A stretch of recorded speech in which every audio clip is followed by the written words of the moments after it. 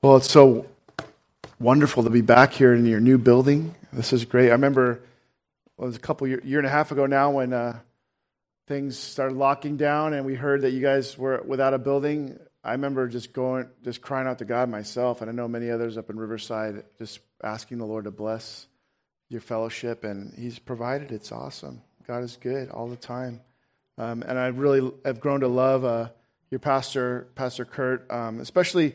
I get to know him a little bit better when we're at the RBNet conferences, General Assemblies, because we spend a lot of time hanging out at those and sit together and pray together. And so it's been great to get to know him the last 5 years or so. We've been in fellowship at those meetings. Well, if you'd open with me to the book of Proverbs, chapter 15. Proverbs, chapter 15.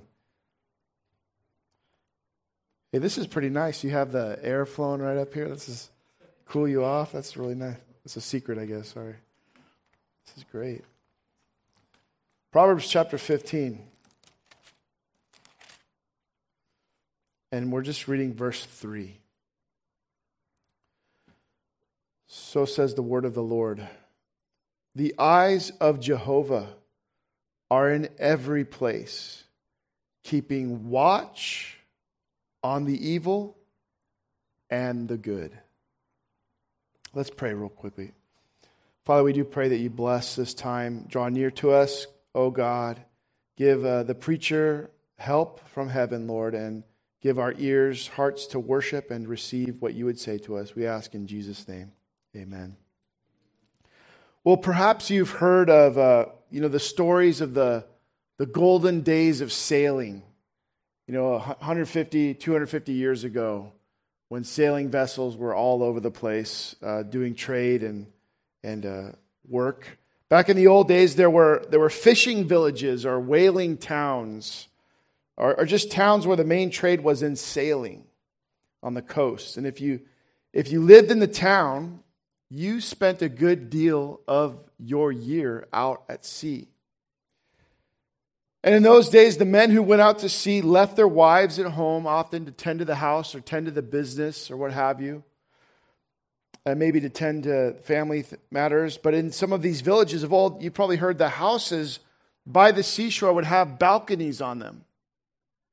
And what would happen is the women, the stories say that many times the wives would stand out on the balconies or stand out by the shore when they knew the days had come upon them when their husbands were supposed to be returning home from the sea sometime soon. And they would stand out there for part of the day, gazing intently out at the sea's horizon, looking out with intensity to see if they could see the mast of their husband's ship coming up on the circle of the horizon.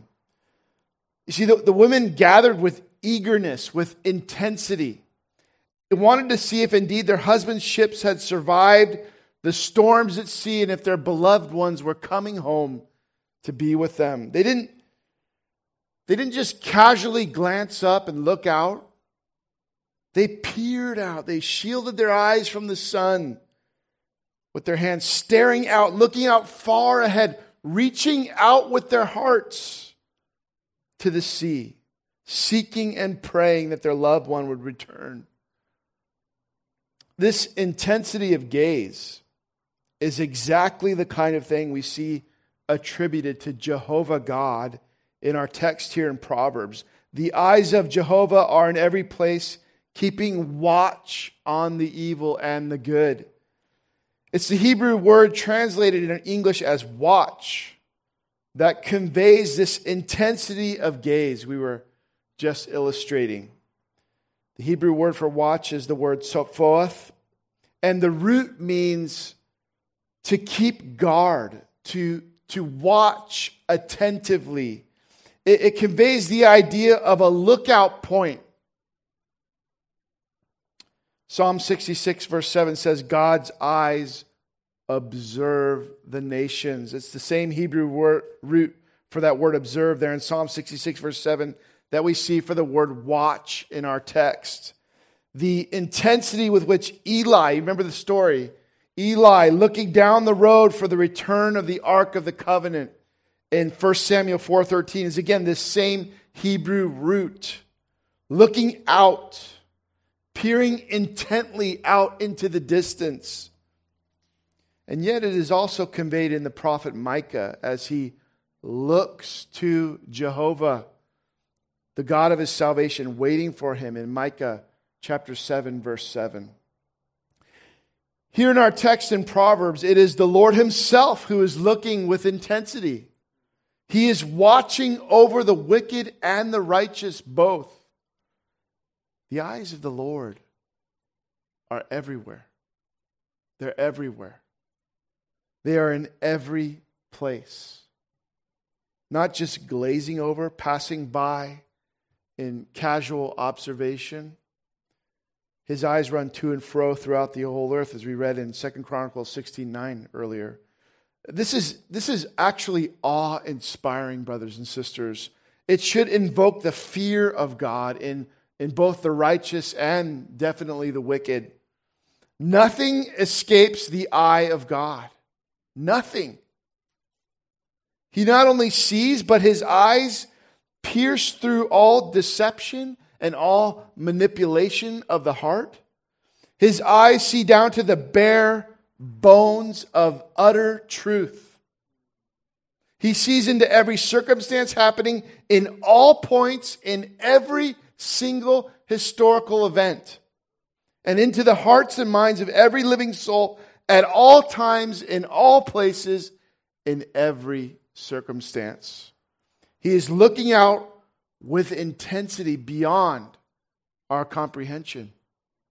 And his mind is simultaneously comprehending everything occurring in the thoughts and actions of every creature and the circumstances of every single piece of matter in the entire universe with a burning intensity that would utterly consume us in our sinfulness and our creatureliness were we to meet his gaze full face with our own finite, puny viewpoints. It's awe-inspiring. In Revelation chapter 4, verse 6, we read of the Lamb having what? 7 eyes, which are the 7 spirits of God sent out into all the earth, which really means that the Spirit of God penetrates every nook and cranny of creation with his mind's eye, burning down all shade, all deception, all manipulation, every device of the devil and his children, every perplexity of the struggling nations, every conspiracy, every plan formulating in man's thoughts. His eyes sift through everything, and he sees everything according to the truth of his infinite holiness and his pure divine attribute of omniscience. He knows all. He sees all. Again, the idea conveyed in our word, in our text for watch, is a gazing out from a lookout point. In many of the mountain areas around us in Southern California, there are lookout towers. And men sit up there gazing across the forests of the mountains, looking to see if there's any fires springing up anywhere. And once they see smoke, they alert the fire teams with the exact location of the fire. If they're not watching, a fire can consume the mountainside and get out of control very, very quickly, as we know by experience here, living here. Well, this is what our text is saying. The eyes of Jehovah are in every place, keeping watch on the evil and the good. It's not that God has to search and overturn rocks and look under them, as it were. God doesn't have to do any detective work, okay? He already knows everything that will ever happen because he has decreed whatsoever comes to pass, as our confession of faith states. Nothing catches God by surprise. Nothing. For he has decreed all of history before the very foundations of the world were created. But the idea conveyed here in Proverbs 15:3 is it's anthropomorphic. It's anthropomorphic. It's using human language, human illustration to declare a reality about God's attributes and God's ways. God is a spirit. He has no eyes. And yet in our humanness, we need to hear the Bible tell us that his eyes are in every place, that they are searching to and fro throughout the whole earth, that he is keeping watch on the nations. We need to read of God described in that kind of language so we can better understand and comprehend who he is, how powerful he is, how in control he is, how faithful he is, how good he is. We'll never be able to gaze upon the utter fullness of God for all eternity. We have to realize that, because we're finite creatures who would be consumed if we gazed upon the very fullness of God and his complete fullness. God is infinite. His attributes are beyond our ability to fully grasp. And so the Bible continually uses anthropomorphic language that uses human terminology and concepts for us to be able to get a vision of who God is and what he's like. And we just have two main points to go over for the rest of the sermon. Very, very basic. Very basic. First point, maybe you guessed it. God keeps watch on the evil. Second point, God keeps watch on the good. So first, God keeps watch on the evil. Again, God is gazing intently into the affairs of the nations, into the very minds of wicked men. Nothing escapes him. And the world, with all of their conspiracies to gain control and power, Satan and his demons, with all their attempts to orchestrate the destruction of the church, none of it is unknown to the mind of God. He knows all, and he knows how to deal with it. God's got it under control. None of it's unknown to his mind. He knows all. He knows how to deal with it. All the plans and purposes of evil men and women, and all of the plans and purposes of the spiritual hosts of wickedness, all of their plans to attempts to execute them, they fall perfectly into God's plan and purposes. They cannot ultimately escape being pawns of the mighty God. What did Martin Luther call Satan? He called Satan God's puppet. Even Satan himself cannot escape God's purposes for him. The plans of all the militaries of the nations, the movements of secret agents of each government spy networks, all the attempts at espionage and usurping one another, it's all known by God beforehand. He sees it all happening, and it all plays fully and completely into his ultimate plan. Completely, perfectly. And though we're horrified at many events we see happening, we read about things that happen to our own families. We read about what's happening in Myanmar right now. It horrifies us. And the wind is continually knocked out of us as legislation after legislation is passed in our own country. It's all seen and known by God. He is keeping watch over it all so that nothing can happen outside of his predeterminate purpose and foreknowledge. God is keeping watch. He's keeping watch. The gates of hell will never prevail against his church, ever. Now, darkness may cover the lands, hardship will be experienced, but the hand of God lays on the helm of history so that nothing can escape the purposes of his decree to bring him glory and to save his people from their sins. The church will continue to be built until the end of time, and should the devil and the world become a serious threat to the utter eradication of God's people and the gospel of Jesus Christ in this world, then that is the time when the Son of God will return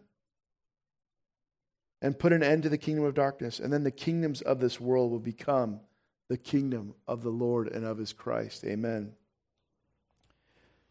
Indeed, part of the way God watches over the evil is to keep them in check. God keeps the evil in check. It may seem that they're given a very long leash at times. Can you imagine being a Christian in Nazi Germany during World War II. And yet the saints living under that regime took comfort in knowing that nothing could happen that God was not ultimately purposing for their good and for the good of the gospel.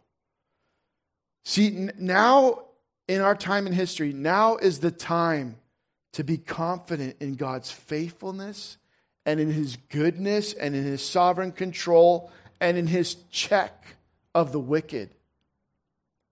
Legislation is one thing, imprisonment or worse is another thing, but each circumstance God's people might face does not change the faithfulness of God and the truth and reality that no matter how much the wicked are permitted to wreak havoc, they are still held in check by God. You can read countless stories of those who have been persecuted or imprisoned throughout history. And in these accounts, you read over and over and over again of how God restrained the hands of those who were arrayed against them, or blinded their eyes to not be able to see the Bible that they were carrying or that was in their house, or let them miraculously pass by the checkpoint they were walking through, or what have you. Even unbelievers have often harbored the righteous in times of distress and sheltered them from the searching eyes of the evil regime seeking to destroy the church. God turns the hearts of kings like the rivers of water. He uses the wicked to fulfill His purposes, and He watches over the actions of the evil rulers and authorities to fulfill His plan for the world and His church. And the world goes up and down throughout history. We saw the collapse of the Soviet Union in the late 1980s. We saw God holding in check throughout the Cold War what could have been a nuclear disaster throughout the whole world. God in history kept back Muslim invaders from continental Europe so that during the time of the Reformation, the gospel could prosper and be studied and be promoted. God arranged that the Roman Empire would hold in check lawlessness and anarchy so that the gospel could begin to be propagated throughout the known world with speed and success during the time of the apostles and the early church. He has protected America from destruction by our enemies for hundreds of years. We don't assume He'll continue to do that, but we pray He will. He has overthrown wicked rulers in different parts of the world throughout history. He removes those in authority over and over and over again. He has stopped the advance of the tide of evil in so many places, in so many moments throughout history. See, we read the news, and the way the news projects things, they emphasize the dramatic and the evil and harbor on the bad news. But God is doing much more all the time in every place. He keeps watch on the wicked, on the evil. God still holds the evil in check. And when God's people see that the evil intentions and evil plans are being fulfilled in the world, and that the poor and the weak and the people of God are being oppressed, we are to cry out to our Heavenly Father to keep the wicked in check. For the Lord watches over the evil, just as the children of Israel groaned in Egypt when they were oppressed.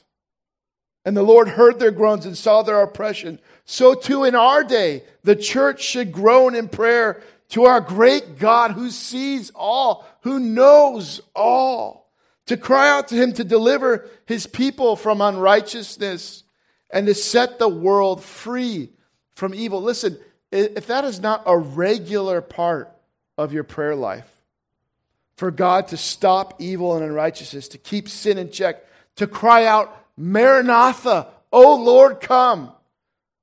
To cry out, how long, O Lord?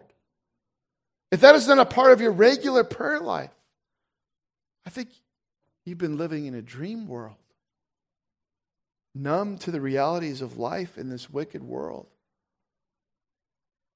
Cry out to your God who's watching over the evil. God sees all. He knows all. And He's also watching over the evil, not only to keep them in check, but to record their deeds for judgment. To record their deeds for judgment. The Bible often talks about, in the Old Testament, about the iniquity of the nations not yet being full in some places. Remember, the iniquity of the Amorites is not yet full. It's this idea that God is recording their deeds of wickedness and taking note of their debaucheries and their conspiracies. And He's watching over it all. He's recording it all in order to, at the appointed time, to bring judgment on the wicked. Romans chapter 2, verse 16 says, there is a day coming when God will judge the secrets of men by Jesus Christ. Paul says in 2 Corinthians chapter 5, verse 10, for we must all appear before the judgment seat of Christ, that each one may receive the things done in the body, whether good or bad. We read in Daniel, the prophet Daniel, chapter 7, verse 9 and 10, this terrifying notion for the unrighteous. Daniel says this, I watched till thrones were put in place, and the Ancient of Days was seated. His garment was white as snow, and the hair of his head was like pure wool. His throne was a fiery flame, its wheels a burning fire. Interestingly, we read in Ezekiel of the wheels of God being full of eyes. Right? God sees all. And Daniel goes on, a fiery stream issued and came forth from before him. 1,000 thousands ministered to him. 10,000 times 10,000 stood before him. Listen to this. The court was seated and the books were opened. You know what the idea of the court and the books convey? All of man's deeds and thoughts are recorded. And he will have to give reckoning for them on the day of judgment to the Ancient of Days. God's eyes observe every evil deed, every evil thought, and they are recorded in the mind of God. They are written down. And somehow they will be laid open in the court of heaven, and every mouth will be stopped. There will be no ability for them to offer an excuse, for God sees the utter truth. They will not be able to say they didn't know, for all creation declares the glory of God. They will not be able to say the devil made them do it, because they love their sin and they refuse to repent. The books will be opened. It's a terrifying thought for the wicked. And if you've been running from God, my friend, know that He is watching over your every thought and deed. And it is all recorded in a book, as it were. All of it. The bare truth of the matter. The truth of your motives. Even though you might have deceived yourself into thinking God is okay with you, or that you couldn't help yourself, or that you had a rough childhood so you're excused, God sees the bare, utter truth of your sin and your willingness to sin. The covetous heart of man is evil through and through, and God is watching with intensity. He's recording it all. And one day, if you don't run to Jesus Christ for forgiveness and turn from a life of living for sin and self, throw yourself on the mercy of Jesus Christ, then one day your iniquity will reach its fullness. And believe me, our iniquities are a stinking high stack of filth reaching to the very heavens. And for those who don't know Jesus Christ, they will be called to judgment for those sins. We don't preach this to see that anyone's condemned. If you're not a Christian this morning, we preach this out of love for your soul. We preach this as someone himself who's stacked sins high to heaven, probably sinned more than you have. I don't know. God has had mercy on us despite ourselves. And we deserve hell just as much as anyone else here. But it's in Christ alone that we find our sins blotted out of the books with his very blood. Only in Christ can our sins be removed from the mind of God as far as the east is from the west. Only in Christ can we be given righteousness and holiness in order to lay hold on eternal life. It's all because of Jesus. It's nothing we've done, nothing in our hand I bring, simply to the cross we cling. God is watching over the evil. There's absolutely no hope for the wicked apart from Jesus Christ. No hope. Run to Christ if you don't know him. So God watches over the evil. He keeps them in check. He's recording their wicked deeds for the day of judgment. But our last point, God also watches over the good. He watches over the righteous. Again, the idea of watching here is an intense focus and an all-knowing, piercing involvement. God is watching you, Christian. He's watching you. God is not unaware of your struggles, of your weaknesses. He knows. He sees. He sees all of your desires, all of your pains, all of your sufferings. God is intimately acquainted with you, with all of your history, with all of your future. He sees into your person and your soul and your mind, and he knows you better than you know yourself. He understands all the confusion you're confused about. He knows where it all comes from and where it's all going.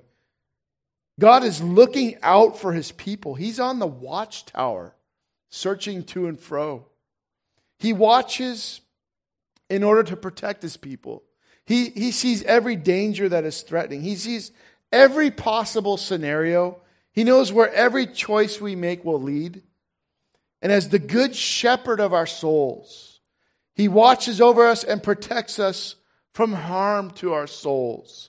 The Spirit of God convicts us and puts a check in our heart and grants us repentance when we're seeking out the wrong paths. And God steers us through life, always watching over us, always keeping us. And when we kick against the goads, when we buck his guidance, and when we go down paths of sin, as our loving Father watching out for our souls, he disciplines us. He chastises us. Chastisement of the Lord is a wonderful, wonderful grace, a precious mercy given to us because we are his children. Those who are Christ will never be allowed to stray beyond where correction can bring them back to the fold. God breaks us, and he gives us hard or dark providences many times in order to cause us to cling to him more tightly. He takes away only that we might gain more of him. That's why he takes away. He's watching over our lives with intense involvement. He is behind us, before us, underneath us, all around us, always caring for his beloved sheep and searching for any danger to our souls. But God protects us not just in the spiritual sense. He protects us physically in so many amazing ways. The Bible says in the Psalms that God gives escapes from death. God watches over the provision of our needs for food and shelter. He looks out for dangers from people who want to cause us harm. He protects us on the freeways, at the beach when we're playing in the waves, as we play sports, whatever it is. God is watching over the good, over his people. Now, we know that God allows us to experience afflictions. We know, if you've been alive for a few minutes, you know God allows you to experience afflictions. Sometimes bones are broken on the playing field. Sometimes there's a car accident. Sometimes our loved ones die before we think they should. But the Lord is watching over all those things with a protective intensity as well. He has complete control over what angle the car is hit. Complete control. People or circumstances that cause affliction are allowed to go so far and absolutely no further by God. The pain is only allowed to go to such a level and no further. The disease is overseen by the protective eye of God at all times. I'm sure many of you know of Joni Eareckson Tada. She's a paraplegic. She paints a lot of pictures with the paintbrush in her mouth. She's oversees ministries to handicapped people. She, I believe she was or she is on the board for Ligonier Ministries at one point. Joni Eareckson Tada was paralyzed for life from the neck down in a diving accident when she was a teenager in the 1960s. Was God watching over her then? I think if you would ask Joni that now, she would be able to tell you the amazing ways God was looking out for her during that time and since then. For one thing, if her sister hadn't gone to see what happened to her, she would have drowned. But often throughout history, dark providences surround God's people. The Lord has never promised that living as His people in this world will be life in the sunshine. Yet He has promised, He is watching over us. Millions of Chinese Christians worship underground, but they are worshiping. North Korean believers read scraps of scripture verses in concentration camps. The Lord is watching over all of these precious believers. God protects us in the midst of our trials, in the midst of our adversities. Listen, a protection outside of troubles and tribulation would mean we'd already be glorified. And yet we know that we are called to journey through the wilderness of this life. We have to embrace that and realize that. That's reality. But God protects His people. He provides for them. God watches over His people to bring them blessing, giving us employment, giving us peace, giving us access to goods and services, giving us access to medical technology. But there is a way where God is watching over the good that we might not think about that often. A way the eyes of the Lord are gazing at His children. This is the sense of God being pleased with His child. Being pleased with His child. God looks at the believer who is repenting, who is seeking to walk by faith, who is forsaking the ways of the world, who is hungering and thirsting for righteousness, who is hating their sin, who is looking for ways to do good to God's people, to do good to the poor, to do good to the fatherless and the widow. And God looks on these people with pleasure and delight. He sees their desires for Him. He sees their longing to be like Him. He sees them seeking to sit at the feet of Jesus. And the Lord, listen, He loves to gaze at that child of God. And yet, we know that God looks on the Christian man or woman, boy or girl, as justified in the Lord Jesus Christ. We know that He sees the believer clothed in the righteousness of His Son. And so He is pleased with the Christian because they are redeemed in Christ Jesus. But that's not what we're talking about here. What we're talking about here is the sweet aroma. The sweet aroma the believer brings to the nostrils of God because of their spiritual sacrifices. Romans chapter 12, verse 1 has that sense about it when it says, I beseech you, therefore, brethren, by the mercies of God, that you present your bodies a living sacrifice, holy, acceptable to God, which is your reasonable service. There is a degree we can please the Lord by our sacrifices of love and service and good works in this life. The Bible speaks of a righteousness that is not the sinless righteousness we gain through faith in the Lord Jesus Christ, but a righteousness of living for the Lord with a closeness to His ways, keeping short accounts with Him, pleasing him by our good deeds done in his name. Luke chapter 1, verses 5 and 6 says this, there was in the days of Herod, the king of Judea, a certain priest named Zacharias of the division of Abijah. His wife was of the daughters of Aaron, and her name was Elizabeth, and they were both righteous before God, walking in all the commandments and ordinances of the Lord blameless. You ever read that verse before?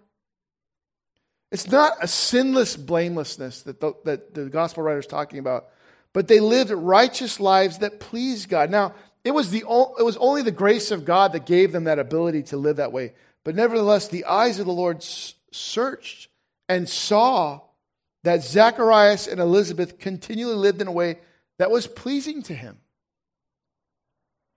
Yes, God chose Elizabeth to be the mother of John the Baptist before the foundation of the world. Yes, God had ordained that. But at the same time, God blessed this couple because he was watching them and he was pleased by their lives. Same thing could be said of Mary. What did the angel say to her? Rejoice, highly favored one. She was favored by God to be the mother of Messiah, not by her own merits. We're not saying that. Okay, not by her own merits. And yet the grace of God had given her the blessing to live in such a way that, as it were, she caught the eye of God's favor.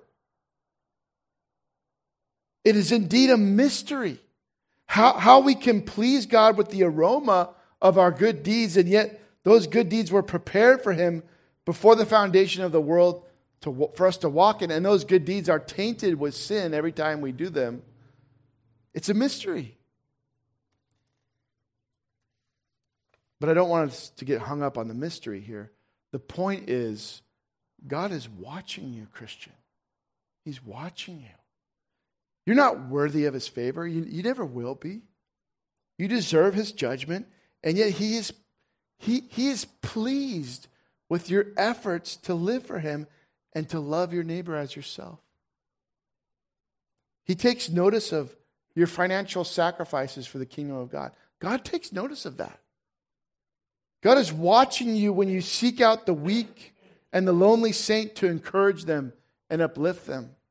God is watching you as you labor for your family, as you labor to provide for others on the mission field or to go on the mission field, as you stand for righteousness in the midst of a crooked and perverse generation. God sees all that. He watches that. He watches over the good.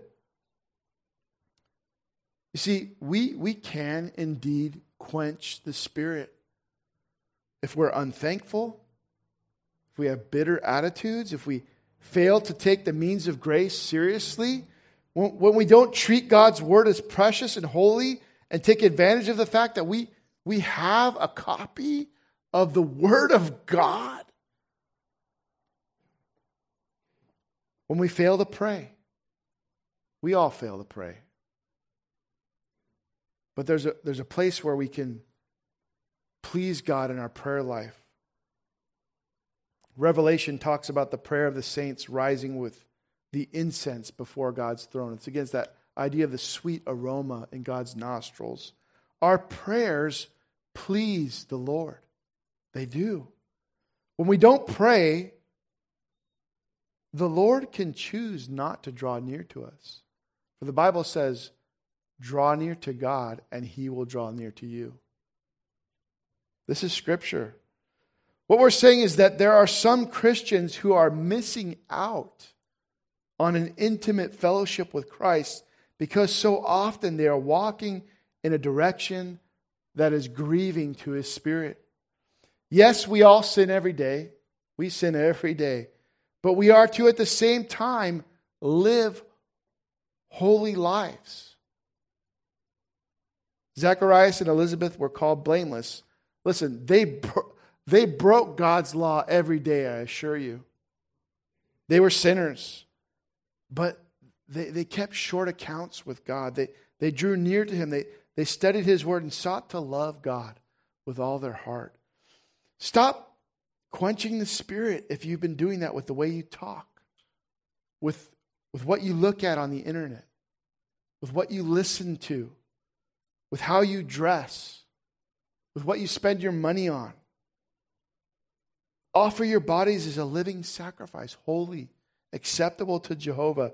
Draw near to God. He is watching over the good.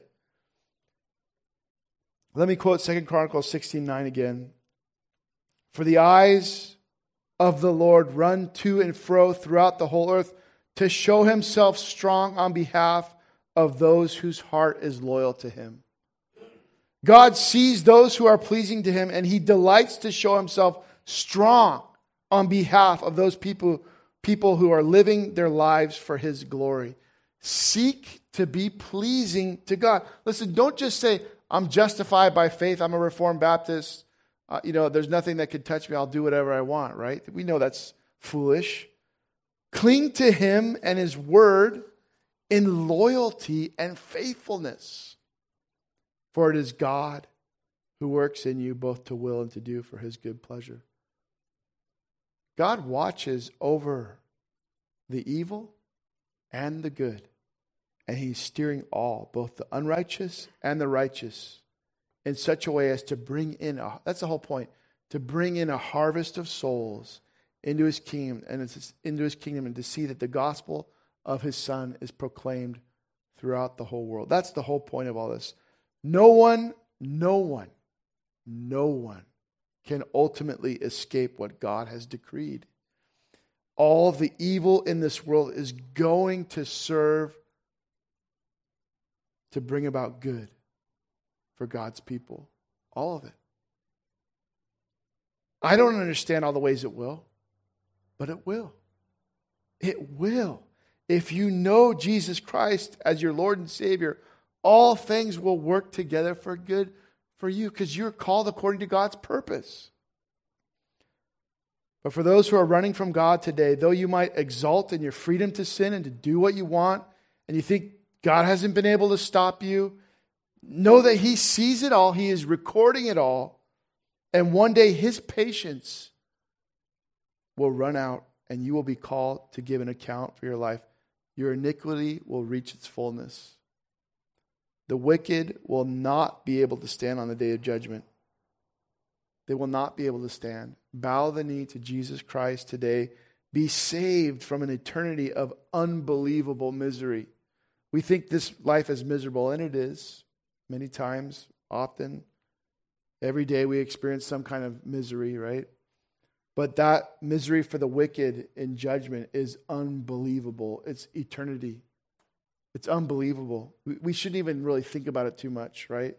It'll drive us, as Christians, it'll drive us mad. But God is seeking out the sinner to save today. Maybe there's someone here. Don't refuse his command to believe on his Son. Listen, he is our only hope in life and in death. Let's pray. Lord, we do thank you that you are a God who is in control. You're not a God that we can make in our own image and think that you're this way or that way, or that you're influenced by things happening in time in such a way that you change your plans or that it catches you by surprise. You have elected a people for yourself before the foundations of the world, and Jesus Christ came to seek and to save that which was lost. And he accomplished what he came to do, and you will in time save and justify all of your elect, Lord. We thank you that for many of us here this afternoon, we have experienced regeneration and been given hearts that desire you and that long for you and that hate our sin. We're not perfect. We sin every day, but you're gracious and you're faithful and just to forgive us and cleanse us from all unrighteousness. We ask that you bless us and go with us the rest of this Lord's Day, and these things would be on our hearts and our minds throughout the week. For the sake of Jesus Christ, amen.